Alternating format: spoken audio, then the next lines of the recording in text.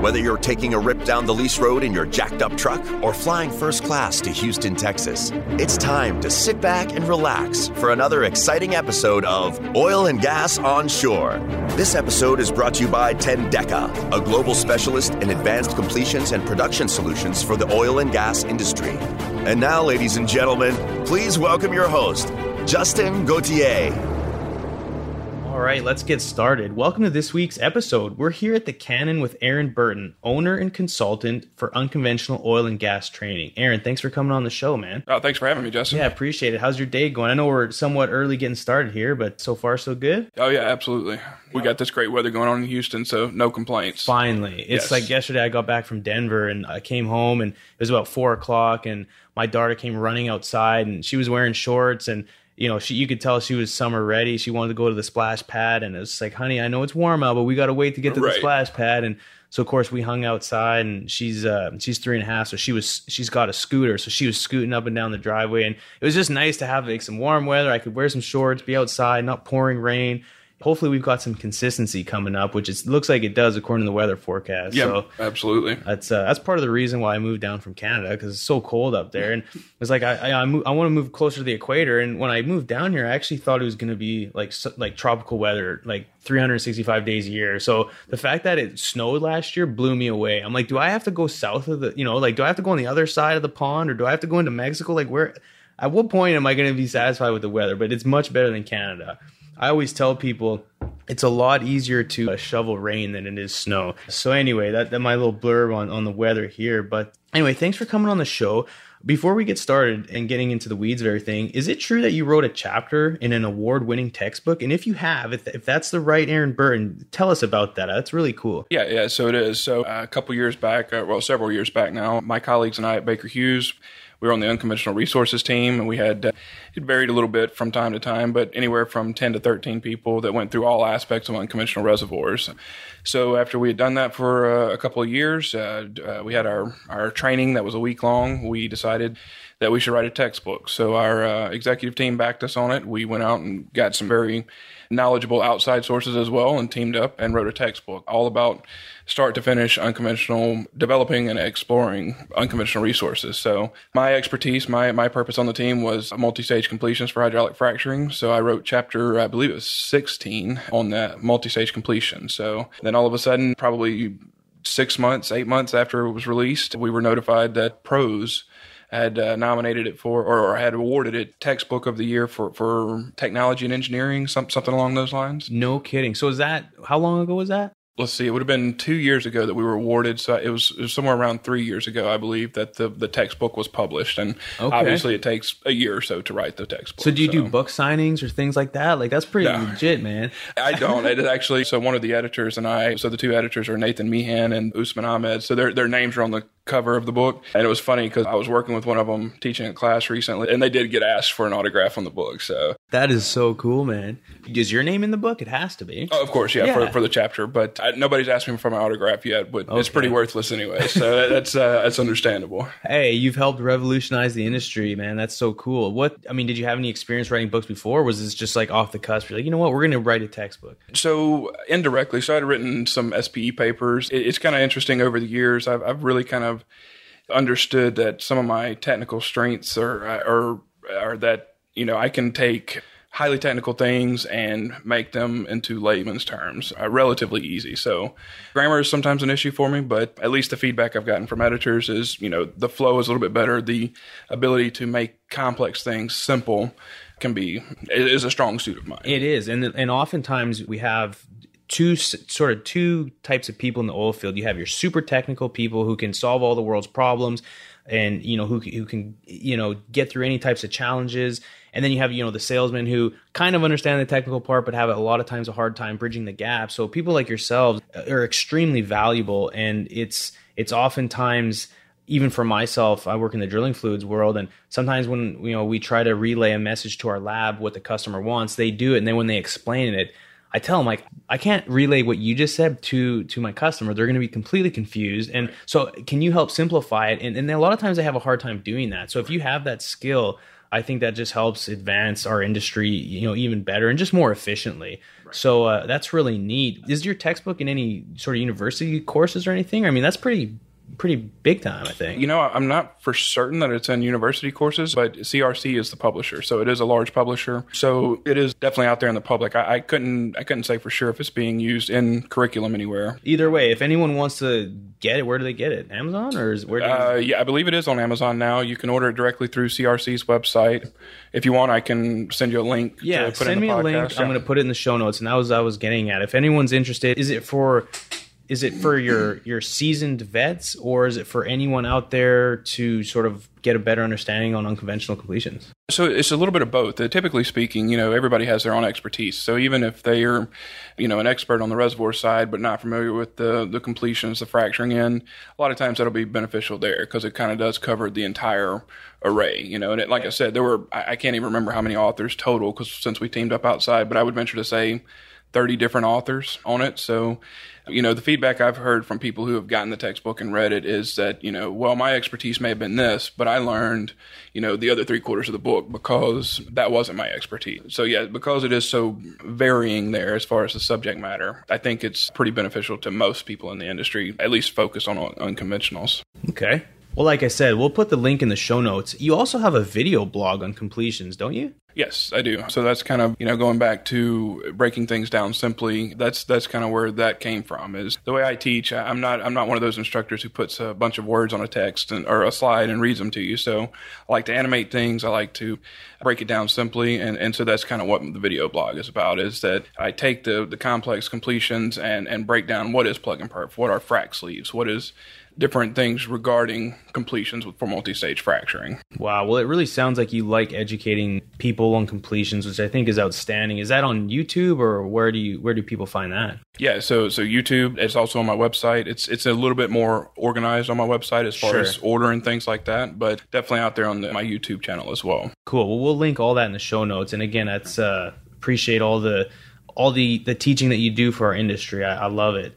Before we keep going, I just want to talk briefly about our events coming up. We're launching Midland and Dallas-Fort Worth happy hours in April. The exact date and locations are to be determined, but we'll let everybody know. And we obviously have our super happy hour here in Houston. So anyone interested in one of the best oil field happy hours in Houston, come hang out with the OGGN crew every last Tuesday of the month, held at the Cannon. The next one will be April 30th, I believe. Come out, enjoy cold beer from our sponsor Carbach, food from HEB, and the opportunity to network with other professionals in oil and gas. Visit oggn.com for more details. We also have the Houston Professional Petroleum Data Expo. That's on April 9th and 10th here in Houston. And the OGGN crew, we are extremely pleased to be part of the SPE GCS upcoming golf tournament. That's Monday, April 8th at the Kingwood Country Club. And if you register through us, you get a chance to win either podcast host for a day, or you get an expert interview. So if you're involved in business in any way and would love the chance to tell people about what you do, then this one's for you. You can choose the podcast you'd like to be on, and we'll do the rest to get you an interview set up. And with the other one, with the podcast host for a day, you basically get to hang out, sit alongside one of us, and while we record an episode.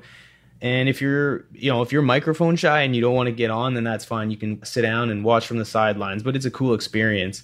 So if you click the link below in the show notes, you can certainly sign up. And one thing I wanted to give a shout out to the Oklahoma, sort of the Mid-Con division with regards to the F5, which is fin, feather, and fur. They're getting started with that. It's been, I think, a few years now, but just trying to help build awareness. It's a great event. I know Denver does one. We do one here in Houston, but they're doing one this year, Friday, October 11th at Heritage Place. So if you're interested in that, hit up Courtney Strang with Inwell for more details, or look up Mid-Con chapter in the AEDE website.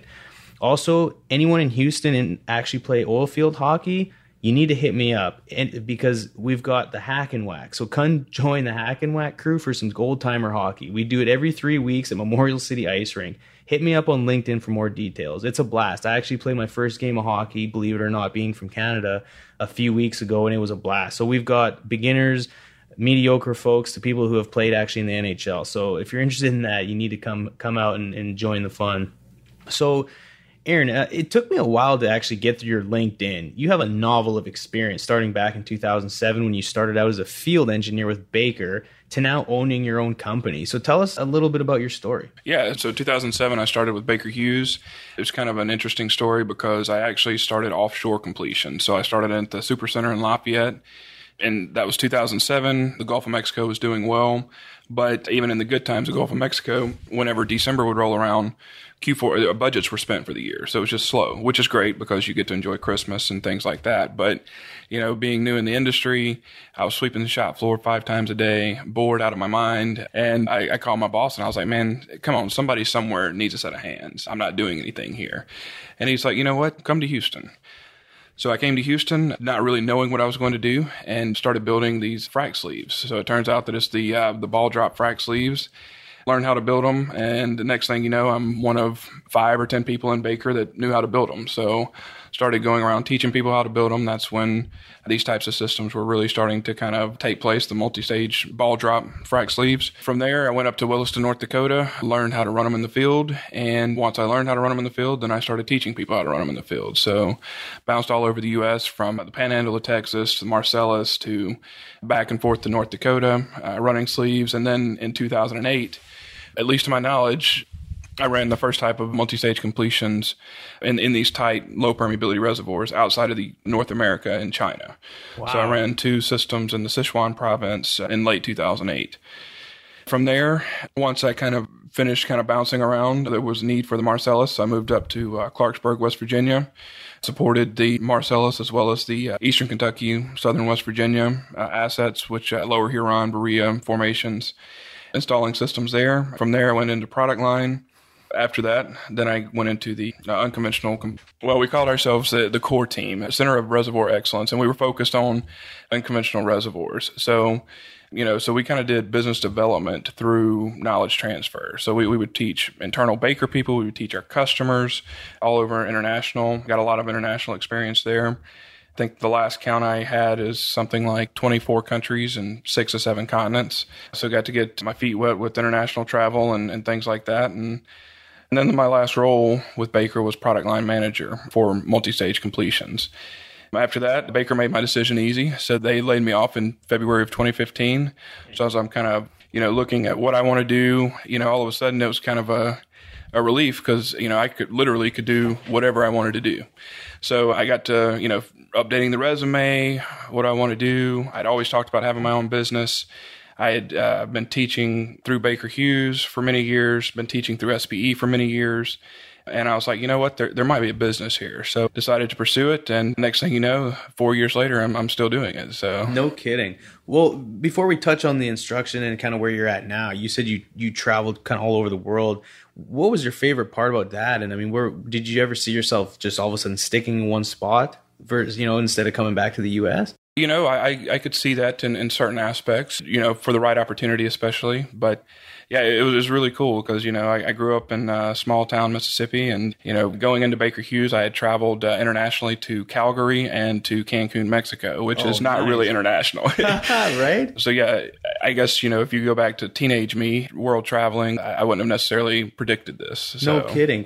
Now tell us about Cancun. Why would you go to Cancun? Oh, spring break, of course. Well, yeah. So we did a cruise, our spring break of our senior year in college. A couple of friends and everything. We went down there and I did the cruise, stopped in Cancun for a day or two. And okay, I thought you meant you went to Cancun with Baker. Oh no. So this was, I'm saying, before I started Baker, that was my international travel. I see. I was like, man, I'm gonna need to get a job with Baker if they're sending people to Cancun. Yeah, that's. I keep waiting for Cancun or Florida or somebody to have some significant activity there, somewhere on the beach. So well, now that you teach, you could go down and you could teach anywhere. So you could hold a course down, and that'd be actually pretty cool. For X amount of dollars, you come down to Cancun, we party, and I teach you about completions. I think you'd have a huge following, man. Right. You do like a completions mastermind in Cancun. Yeah, there you go. You go. I can see it now. That's cool. So you mentioned a little bit about being an instructor with SPE. So is that something you do regularly, or what do you do with them? Yeah, so actually I have 5 courses now with SPE between, I think it's 3 of them in the SPE International and 2 of them for the SPE Gulf Coast section here in the Southeast. So, yeah, I've been teaching that. The first two that I taught, I've been teaching them now for 6, 7, maybe 8 years. I just kind of sort of fell into them by dumb luck. One of the guys at Baker Hughes was, I guess, kind of done teaching them. And he was like, hey, he asked me and a colleague if we wanted to take it over. And we're both like, yeah, sure, why not? So one thing led to another, and then, another class and another class. And so it just kind of depends on the year. But I'd venture to say I probably teach anywhere from 5 to 10 SPE courses a year. Okay, cool. Touching a little bit more on your experience with Baker, what would you say your biggest takeaway is from working with a major like that? And not a lot of people get the opportunity to work for someone with such a large footprint and sort of such, advantages with regards to technology and just the training you get. What did you enjoy most about working there? I think I would say it's really my colleagues and mentors. I was very fortunate with the people I worked with. I mean, that's, everything I learned now. So I graduated with a mechanical engineering degree. When I started in the industry, I thought you poke a hole in the ground. I visualized something like spindle top, and you just had to catch the oil, right? Yeah. It turns out it's a little bit more complicated than that. So I didn't have much experience in the industry at all. So I was very fortunate to work with some of the best people in the industry through Baker Hughes. And they mentored me. They taught me everything I know now. So that's definitely one of it. Just the huge reach of and talent pool, I guess, with a large service company like that. Interesting. And now even bigger now that GE owns them, hey? Well, for now, anyway. Yeah. What do you think about that? Were you involved with the integration with that or no? No, I wasn't. I don't guess I have any real thoughts on it. Sure. It's just, I know that it's always interesting to see, the different changes because it's, how the whole thing will fall out as far as, it appears that GE is selling them again. So right. Yeah. I heard about that recently too. And yeah, you just never know out there. I mean, there was a huge Halliburton Baker thing, and then right. GE came along, and you just almost don't know from one article to the next. Kind of like oil prices, where they're going. It's like one right. day they're going up to 100, and the next thing you know, geopolitics comes into play, and everyone's scared for their lives again. So right. we always got to be on our toes, don't we? Before we keep going, let's leave a review, everyone out there. Please, if you want to support the show, I'd love it if you leave me a review on whatever platform you're listening to. And if you have any feedback, hit me up on LinkedIn. Let me know what you think. If you have any questions or concerns, whatever the case may be, let me know. Speaking of reviews, I got one this week, and I had to laugh. From the guy's name, or maybe even Lay, is FastChub69. So that's quite the unique name you got out there on iTunes. But said very short and to the sweet, best oil and gas podcast out there. So to FastChub69, appreciate the love. So with regards to completions, what major advancements have you seen in your career with regards to completions or reservoir optimization? Yeah, so it's been a fun segment of the industry to be involved in. I talked with my boss, one of my bosses at Baker Hughes years ago, and we were releasing new products, and basically, 6 months after we released it, it was useless. It just evolved that quickly. And he was like, when I was coming up, and he had about 30 years of experience at the time. He was like, you develop the latest and greatest packer, the latest and greatest liner hanger. It's the latest and greatest for the next 30 years. With unconventionals, the evolution happens so quick. There might be a 6-month window, and then it's done because the next thing has evolved. So, we've seen it go from plug and perf to ball drop frac sleeves to coil tubing frac sleeves, and then shift back. I would venture to say that 95% of the U.S. market now is plug and perf. So, 2008 through 10, it kind of seemed the opposite trend. Everybody was going away from plug and perf. Okay. It was losing more and more market share, and then it shifted back So to why plug and is perf. that? So why would it shift like that? Well, there's a variety of different reasons. In my opinion, I think a lot of it has to do with downturn economics. These numbers are very difficult to track, but I would really kind of estimate that in 2013 or so, before the downturn really kind of started taking effect, plug and perf was probably 60% of the U.S. market. Now, if you look at all the dynamics, if you take the Bakken specifically, it was very heavy on the ball drop frac sleeves. The downturn hit, and when the downturn hit, the state of North Dakota gave them, so before the downturn hit, they had 1 year to drill the well, fracture it, and put it on production. When the downturn hit, the state of North Dakota extended that to 2 years. Now, once they did that, there were several very prominent Bakken operators that publicly stated, we will not be fracturing wells and putting them on production until we either get oil prices we like or we have to after that 2-year period. So their strategy was to not fracture wells, not put them on production. So if you look at it from that standpoint, the upfront cost is the wellbore construction cost. So the equipment you're running in the well. Now, a cement job versus, 50 frac sleeves and 50 packers, cement job is much cheaper. So if your strategy is to save money, why would you possibly do anything else besides run casing in and cement it into place? Right. Which everyone nowadays, it's all about cost savings, right? Right. It always is. Yeah. And especially, if you go back to 2015, 2016, it was really critical. I mean, and when you're talking about, a cement job versus a significant number of frac sleeves and packers, you can easily save a couple $1 million, in 10 wells and things like that. So I think a lot of the dynamics play into that. The other thing that I think was kind of accidental there is, if you ran a 50 stage ball drop frac sleeve in the well, that'd be 50 sleeves, 50 packers, and you go back to fracture it 2 years later, and now your completion program is 70 to 80 stages or completely different, whichever. Well, you don't have a lot of options. You have to just fracture it the way it was. When it's a cemented liner, you still have all the flexibility you want to. You can mimic your modern completion strategy in that well, even 2, 3, 4 years later, just because you have so much flexibility because it is just a cemented liner. Interesting. Okay. So where would you say the biggest leap we've made that you've seen in completion technology? Has anything sort of like revolutionized it since that you've seen? Well, it kind of depends on your definition of revolutionary, right? What would be yours? Yeah. It's funny to look at all the service companies' brochures because everything's revolutionary, right, that they release. But marketing is king, right? Yeah, right.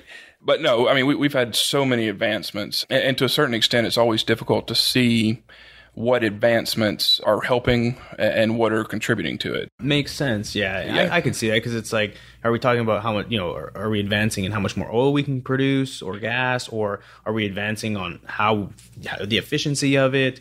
So I guess, that's a tough one to quantify, I guess. But I mean, in your opinion, if you had to touch on one point that you said, this has helped the industry tremendously, what would it be? I mean, would it be, how much water we use or the types of fracs, or, I mean, what do you think? Yeah, it's to a certain extent, it's kind of all of the above. I mean, the efficiencies have gone through the roof. I mean, plug and perf, that's another big factor in the last 5 years with plug and perf. The Achilles heel for plug and perf used to be efficiency on surface because you have to run a plug, set it, perforate, pull out a hole with wireline, fracture, shut down your frac, run back in with wireline, do plug, perforate, and so on and so forth. So you might have taken 2 or 3 hours or even more if you had an inexperienced frac crew between stages, and that's just non-productive time. Now we have pad drilling. The well heads are close enough together that you can execute simultaneous fracturing. So while one well is running wireline, the other well is getting fractured, and then they switch over the services. So they start significantly reducing the downtime and in some cases eliminating it. So that's also helped plug and perf as far as efficiency at surface. Especially in the downturn, we've seen a lot of different changes in the frac design itself, a lot more sand, a lot more water. We've gone almost exclusively right now in the U.S. for sands instead of any kind of ceramics, almost exclusively to slick water instead of any kind of cross links. And then, there's still a lot of experimentation going on. There's different frac fluids being released right now, high viscous friction reducers, just different things. So there's always just a constant advancement in the completion tools and the fracturing fluids, the everything, as far as, proppant. You would think that you can't necessarily change a lot, especially once you go to natural sands, but you look at the last 3 years and, a ton of sand mines have opened up in the Permian, which plays a huge role in economics when you're not having to ship it from Wisconsin or wherever the sand is coming from.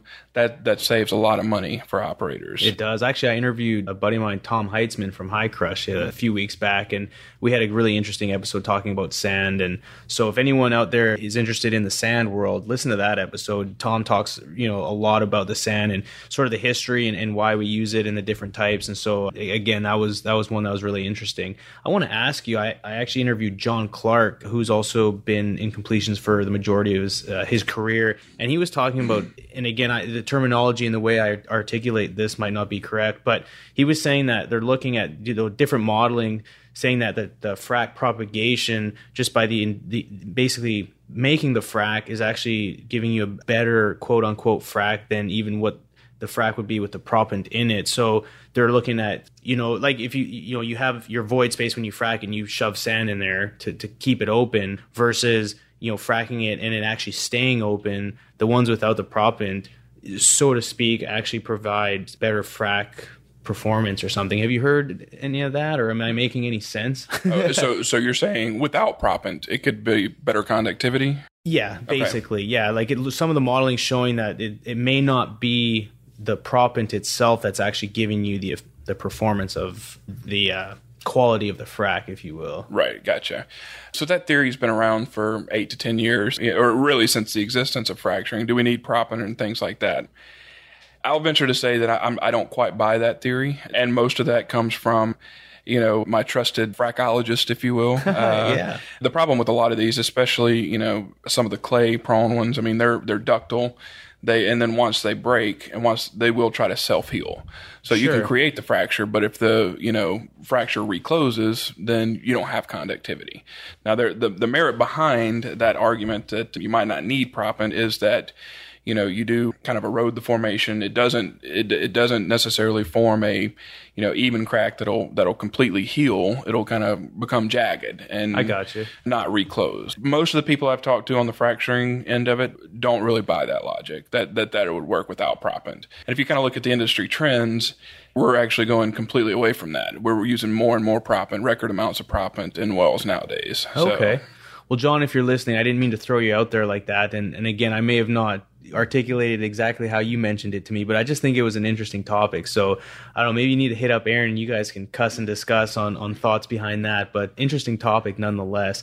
So Aaron, what do you think the future of completions and reservoir optimization looks like at this point? That's tough to say. There's so many new completion equipment from the equipment standpoint, so many new technologies coming out. I was teaching a class somewhat recently, and at the end of the class, one of the students asked me, so we have this completion thing figured out, right?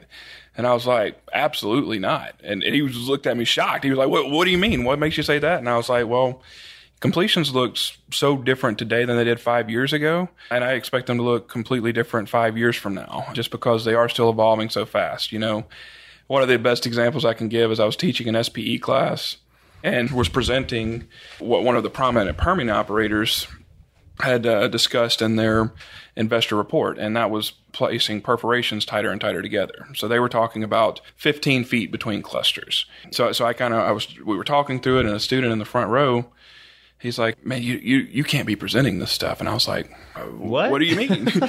And he's like, you can't be presenting this stuff, starting to speak a little bit louder. And I was like, I don't know what you're talking about. What can I not present, And he gets upset, slams his hand on the table and was like, you can't be teaching this to students when you cannot do this. This is not practical. You're making up scenarios that aren't even practical. And I'm like, whoa, wait. This was right in the middle of your class? Oh, yeah. Oh, buddy, I wish you had that on video. Yeah. That'd have been great. I was like, well, first off, don't shoot the messenger. I didn't make this up. This isn't a scenario I'm just randomly throwing out there. This is a very prominent Permian operator that is publicly stated this is in fact what they are doing. Wow. Now, the interesting part about that, though, is you would have gotten laughed out of the room 5 years ago if you had suggested cluster spacing that tight. Oh, wow. Maybe he just needs to get caught up to speed. Yeah, and that's what it was. It was just such a quick, that was right when it had started happening, right when operators were transitioning to that direction, and he just wasn't familiar with what they were doing. And I'm just not the right guy to go into a lot of detail on it, but, there's just a lot of things as far as stresses, as far as stress shadowing. And the theory was many years ago is that there's no way you're ineffective if you do 10, 15, 20 feet apart with clusters. But all signs point to those theories being wrong, just like so many theories have been debunked in these types of plays. No kidding. Well, with regards to completions and optimization, do you think AI has a place in this field? Absolutely. The only problem with AI, with all of that is the classic garbage in, garbage out scenario. The software is out there to do high-tech data analytics and AI right now. However, we're not really capturing that as an industry in a manner that it can do it with. Okay. So I did a project a couple of years ago, and the objective of the project was to look at the Bakken, determine the completion type, and then compare that with fluids, proppants, and to production to see if there was any meaningful production difference. So I ended up going through 5,000 or so PDFs of well files to try to determine the completion type. God. And it wasn't simple, right? Because, there's a form that theoretically the completion type should be on. However, a lot of times it said things like perforate, cement. Right. Like, it doesn't tell you anything. That's, pretty standard. The very basics coming from the field. You really never know what you're going to get. The quality of information is a wide spectrum, just at the very least. Right.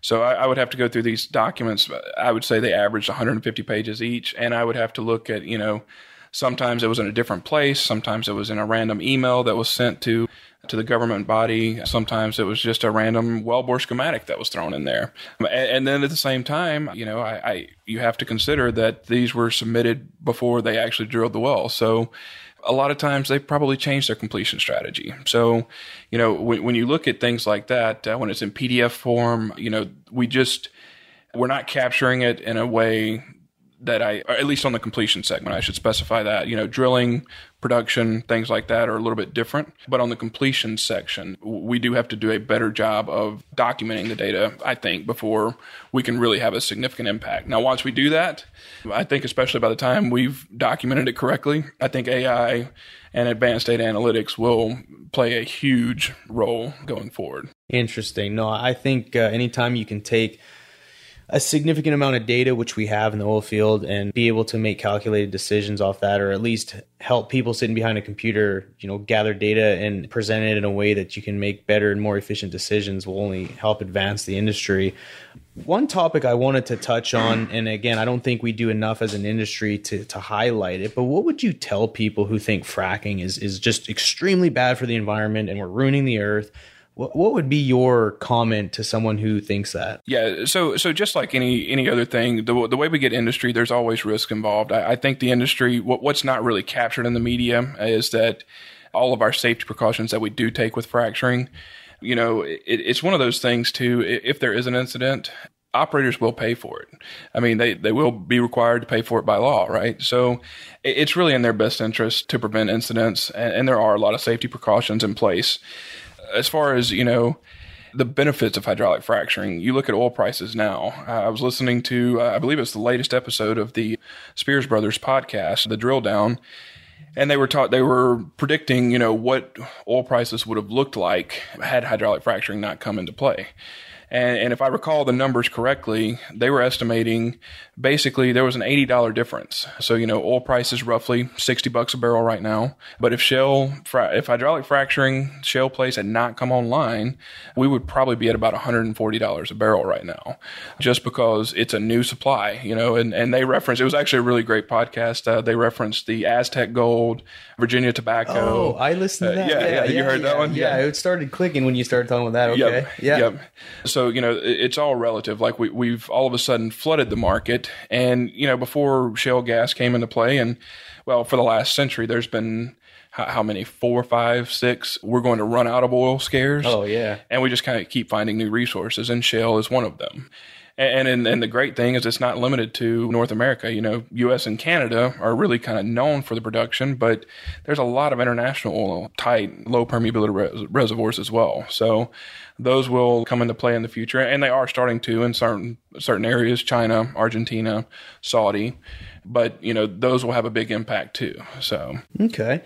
So, and one thing, and you and I were talking about this before with regards, because people think you just pump a bunch of, horrible chemicals down to the earth and the whole world's just, going to cave in and we're all going to be drinking chemical water. But I had to laugh. So anyone with Liberty Oilfield Services, if you're out there, I applaud you guys. I was on LinkedIn the other day and I noticed, I think it was the CEO, Chris Wright, was sort of commentating, and he had one of his guys mixing up a frac fluid. I don't know if it was a slick water or what, but they mixed it up, and then they brought some other folks into the video, and they all took a shot of this frac fluid to say, hey, look, everything we're putting down hole is stuff that you can drink. Now, of course, if you were to slam a whole bottle of it, I'm sure you'd get sick, but a lot of this stuff was like, bleach, you use that in your pool, and some other, like maybe some xanthan gum or some other polymers and things that we use on a regular basis, and things you actually have under your sink that just go down hole and these materials don't actually leach into your water and you're not drinking them.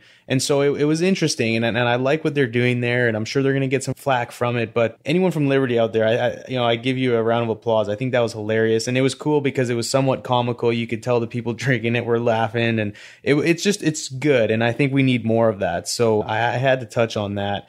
So, Chris, before we sign out, do you have any daily routines or habits that contribute to your success? I mean, what do you eat in the morning? I mean, tell me, when you get up from the time you get to work, what do you do? Well, I work from home, so that's the benefit. So you get out of your bed in your underwear and you crank open the laptop and away you go. Well, no, I do take at least a good hour to just kind of wake up, get started for the day, just kind of get my thoughts together and on what the day holds. And typically I try to do that the afternoon or the night before as well, just to kind of get my to-do list updated. So that way, once I do get at it in the mornings, I can just start moving forward with it. So are you a big list? You write down lists, and are you more task oriented? Like, okay, tomorrow here's my to-do list. I'm going to knock this all out. Is that kind of your style or what? Sort of. It's that's the interesting thing about being on your own is, that's why I do the list, though, is to try not to lose track of some things. But all of a sudden, you may get called and it's a consulting project. And, well, all of a sudden that kind of takes priority over the list you've just updated, things like that. So it's an ever evolving list for sure. So, well, tell us, and you work from home, and tell us, what company that is and how you guys add value to the market. And if, anyone's looking to reach out for services, what you offer. Yeah, so it's Unconventional Oil and Gas Training is my company. The best way, really and truly, is to go to the video blog if you're kind of interested in how I teach, at least, because it is just the 5-minute segments of my training courses that's available for free on my website or my YouTube channel. Also, I do consulting work, just kind of anything and everything revolving around completion. So maybe a market study specifically. It might be, due diligence for, kind of helping the private equity or venture capital markets evaluate completion companies or the market itself when they're looking at completion companies. And that's really kind of been the cool thing about consulting, because it literally can be anything, everything from one of my former colleagues saw my videos and was like, "Hey, do you do all those animations yourself?" And I was like, "Yeah." And he was like, "I've got a presentation coming up. Can I pay you to create this?" It was some P&A stuff for offshore. And I was like, "Sure, that's simple enough. I can do that." So that's kind of the interesting thing about being consulting, is there's endless opportunities, and that's also the struggle too, right? Because there's so many directions you can go, and you have to pick one and run with it. So awesome. So Aaron Burton, jack of all trades, regardless if you need presentations or you want to, revolutionize some basin with regards to completion advancements. So there you go. Well, before we sign off, what's your favorite thing to do outside of work, man? Or are you just all work, no play? Definitely not all work, no play. I don't know. It's tough to say, because I don't know. It's tough to say favorite thing outside of work. It sounds like you're pretty involved with work. I don't know. Most people can be like, I like to go, do this or do that or skiing or whatever. But I mean, hey, if it takes you that much time, you're obviously committed to what you do, and that's highly commendable. Yeah, well, I definitely like to hang out by the pool, make it to the beach as much as I can, and heck yeah. It's funny because, your habits change over the years. So, it used to be softball, golf, something like that, but I don't have much time for those anymore. So, that's all right. It's a pipe dream until you retire. That's right. That's right. So where are you from in Mississippi again? It's a small town around Meridian, Mississippi called Collinsville. It's east of Jackson, and then isn't there a lake sort of east from you a little bit, a big lake around there? If not, then never mind. Because I was trying to think, because I was looking on a map at Mississippi, and I could have sworn by that city you mentioned there was or town there was a big lake, and so I was going to ask you if you were into water sports, but maybe I'm thinking that maybe it's a different town. I don't know. Well, I mean, there are several lakes. There's Okeechobee Lake is around Collinsville, but I don't know if that's it. But I guess going back to hobbies, I fish whenever I can. So hey, there you go. Freshwater and getting into saltwater. So okay, well you're a fisherman. That's good. I like that. Well, I finally got something out of you. Yeah, there you go. Well, look, it's time for our podcast giveaway. So Tendeka is our sponsor, and they're known for their innovation in advanced completions and production optimization. And they're giving away a mini portable projector. It's a goody mini LED projector, perfect for home theater, boardroom, office, and pocket video. Or if you're looking at Aaron's vlog, perfect for that too. So for a chance to win, click the link in the show notes and we'll announce the lucky winners as they come in. Thank you again for listening to Oil and Gas on Shore. If you're looking for more information, hit up oilandgasonshore.com. Aaron, thanks again for joining me today. What's the best way for people to reach out to you or get to know more about your company? Well, you can always, it's kind of a strange deal for me because I'm kind of a private person, but doing what I do, I have to put my info out everywhere. So if you're looking for me, it's actually not hard to find. All of my contact information is on my LinkedIn page. I've got a website with all my contact info. So email, phone number, all that good stuff is out there. So you're easy to find, and that's good. Right. Well, we'll link all that in the show notes. And yeah, so that's it for now, and that's a wrap. And always remember, when the density's up and the gas is down, open the choke, let's go to town. Ooh-wee. Tune in next week for another captivating episode of Tendeka's Oil and Gas Onshore Podcast, a production of the Oil and Gas Global Network. Learn more at oilandgasglobalnetwork.com.